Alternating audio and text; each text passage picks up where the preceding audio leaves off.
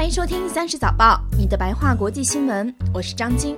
你们之前可能听过我的另一档节目声东击西，30早报是由声东击西和30实验室为你联合推出的，2018年1月正式开播。如果你喜欢这档节目的话，请不要忘了把它推荐给你周围的朋友们，也可以在苹果的 Podcast 上给我们打分写 review， 让更多的人有机会听到这档节目。今天的第一条新闻，我们来聊一聊在刚刚过去的这个周末，美国好些地方再次出现的女性大游行 Women's March。 上一次这样的抗议是在1年前的华盛顿，那会儿特朗普刚刚就职，就在他就职的第二天，几十万人走上了华盛顿街头抗议，主要是女性，最大的诉求是争取妇女的权利，表达对 Trump 言行以及一些政治观点的反对。Trump 对女性所做的不当言行比较有名的，大概就是他曾在2005年的一次私下谈话里表示，当你是明星的时候，你就可以对女性做任何事，比如抓住她们的下体 grab them by the pussy。 说这样话的人当了总统，那可不得抗议吗？当天游行的时候，就有很多女性举着小猫还击 This pussy grabs back 的字样走上了街头。华盛顿的这场女性游行也带动了世界上很多其他地方的抗议活动。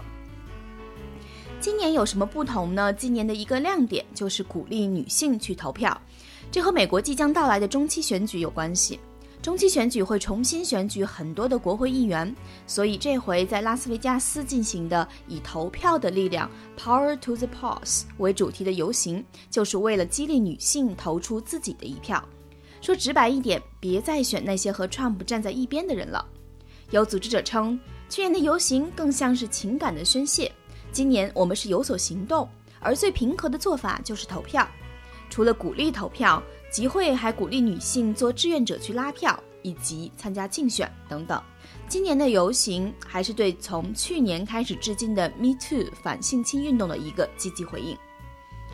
另外，对于 Trump 在移民上的政策，大家也表达了不满。比如 Trump 前段时间说过一些国家是 shithole country 这个事情，就有抗议者表示，我们欢迎这些来自所谓 shithole country 的女性加入我们。 Trump 怎么说呢？他可不觉得大家在针对他，反而认为今年的游行是一种鼓励，还说大家选择在今天这个日子游行真是完美，认为大家这么做是为了庆祝过去1年在他的带领下国家取得了巨大的经济成就和创造的财富，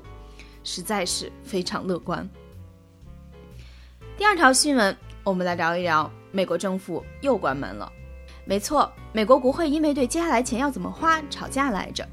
结果就是民主党和共和党没能达成一致，导致联邦资金批不下来，于是就停业了。为什么会吵呢？记得之前我们聊的 Dreamers 的事情吗？他们是一群未成年时被父母带着一起偷渡到美国的无证移民，也就是非法移民。无证移民这个词比较政治正确一点。本来奥巴马时期有一个政策叫做 DACA 保护了这些 Dreamers 不被遣返。共和党也就是 Trump 上台以后就取消了这个政策，于是第一批 DACA 保护到期的无证移民们就要在4月份面临遣返了。正好最近国会要投票通过联邦政府的运作预算，于是国会里的民主党就趁这个机会说，这个预算里要是没有保护 Dreamers 那一部分，我就投不同意。于是预算没通过，联邦政府没钱了，就关门了。当然也不是说所有的政府部门都关掉了，像分类在必要这个类别里的政府机构都开着，比如 FBI 和国土安全局什么的。但比如自由女神像这样的国家公园就关掉了。再比如办护照和报税也会受到影响。 Trump 做什么呢？当然用脚趾头想，就是又发Twitter了。 Trump 把这次的政府停业归到了民主党的头上，而且他不只是在 Twitter 上吐槽。白宫有个热线电话是面向老百姓的，由于政府停业了，没人接电话了，但是电话留言的语音被 Trump 改掉了。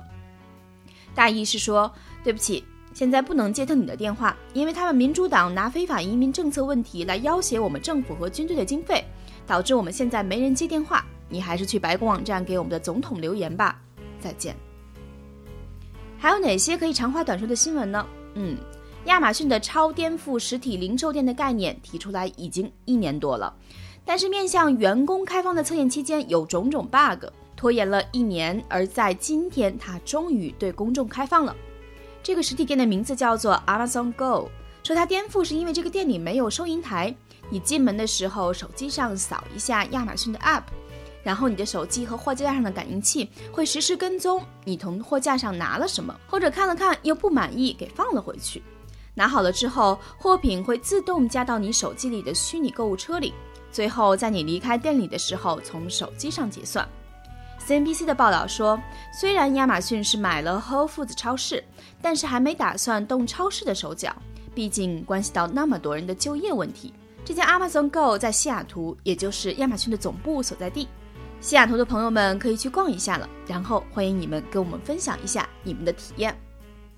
这就是今天的30早报，如果你喜欢它的话，请把它推荐给你周围的朋友们，也可以在苹果 Podcast 上给我们打分写 review， 让更多的人有机会听到这档节目。也欢迎你在微信公众号中搜索30实验室，可以看到这档节目完整的文字版。我们明天再见。